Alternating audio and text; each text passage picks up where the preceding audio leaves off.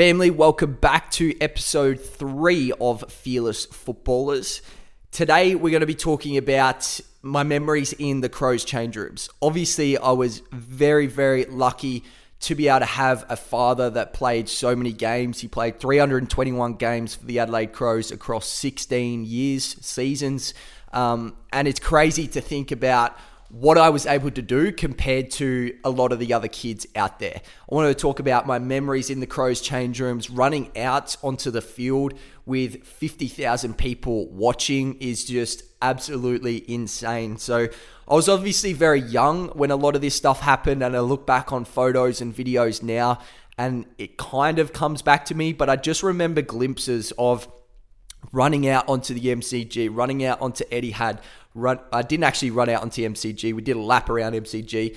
I remember running out onto the Gabba, like places like that where so many people are watching and you're just taking it in. You're running around with the boys, kicking the football, throwing ice cubes at them when they're in the change rooms, in their ice baths after the games and things like that. It's just crazy. So I feel like my first memory that I did have was definitely at Brisbane. I don't know what game. Actually, no, it was before that. It was Sydney. They were playing against Sydney. I don't know where it was, but I just remember running out and thinking, wow, like I want to do this one day. This is the coolest job ever. I think it might have been his 150th game, 200th game, somewhere around there. I can't remember exactly, but might have to do some research. But I just remember like literally turning my head and going, wow, like this is just insane. And I would have been probably, maybe, I wouldn't have even been at school. I reckon maybe like 4 or 5 years old, something like that. But you only really remember glimpses of it. Then the next one would have been another milestone of Dad, which was his either 200th or 250th game. We got to run out with him. It was at the Gabba. They played Brisbane. And I remember before running out to the change rooms, my brother tripped over, cracked his head open a little bit. He was crying before the players started to come through the race, so they would take us out onto the oval. And then I remember running out, trying to kick the ball through the banner.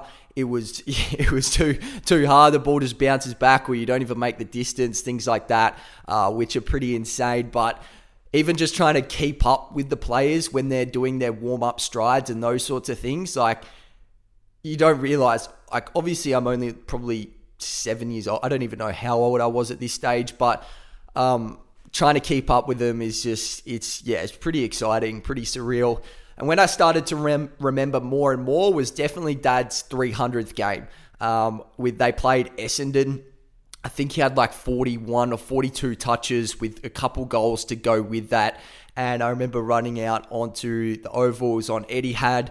Pretty nice day. I think a little bit overcast, but just having that feeling. We had a heap of family and friends come with us as well.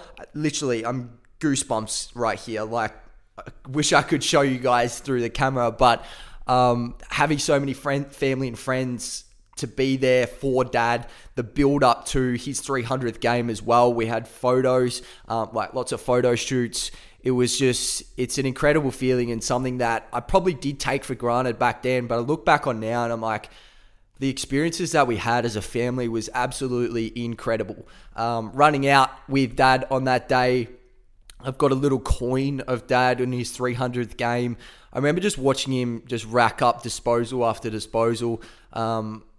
Things like that are just super, super crazy. And his 321st and last game, I remember quite clearly. I remember going out, running out, kicking the ball through the banner.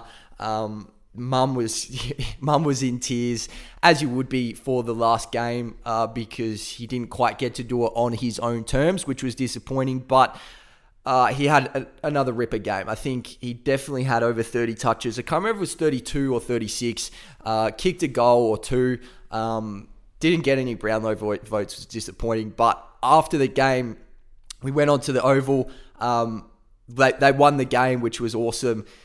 I remember Freo, they were playing Freo. They lined up leading into the change rooms, and looking up to Aaron Sandilands was like, that was another experience in itself. Like, I know I was in year 5 at the time, and just looking up to him, I was like, holy moly, that's insane. And then Matthew Pavlich as well was another one that stood out. I don't really remember any other players, but those were the two that definitely stood out. And it was, to look back on now, again, just super, super crazy.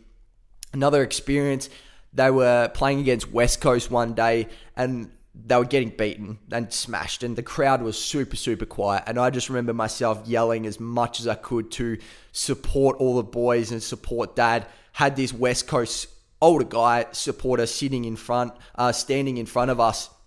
We were sitting behind him a little bit higher up, and he would constantly be looking back at me, just saying like, what the hell are you doing? Like, shut up, you little, I don't know, I would have probably been 9 or 8-year-old kid at this stage.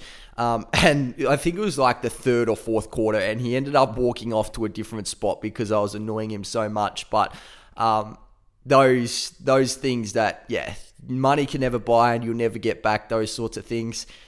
On top of that, going into the change rooms, or the blue room as we used to call it, back at Amy Stadium at West Lakes in Adelaide after their games, they were some awesome times. Because obviously you had myself, we had my 2 younger brothers. I don't think my youngest brother was quite at age to play with us yet. We had Ben, my cousin. We had Andrew McLeod's son, Connor. We had Ben Hart's son there as well, who'd play sometimes. I think we had one of the trainers' sons as well, and he was quite a bit older than us and a lot better than us, and teach us a few lessons. But we'd just play on teams, playing against each other. We sometimes had friends come in, play with us as well, but literally playing little football matches against each other. I remember I had to get stitches after one of the days because one of Luke's mates actually, and I know him quite well, played a little bit of footy with him at Glenelg. He accidentally, I think he run into me with an elbow or a shoulder or something like that, and it just cut open my whole lip. And I remember running into where all the mums would sit after the game, and was absolutely screaming because blood was coming out. I was in a little bit of pain and whatever. Probably exaggerated it a bit, but ended up needing stitches, and went into the doctor. Dad got me in straight away, and they did it there and there at the club. So having those resources and people around you is pretty insane. But those little moments in time that you sort of never really forget.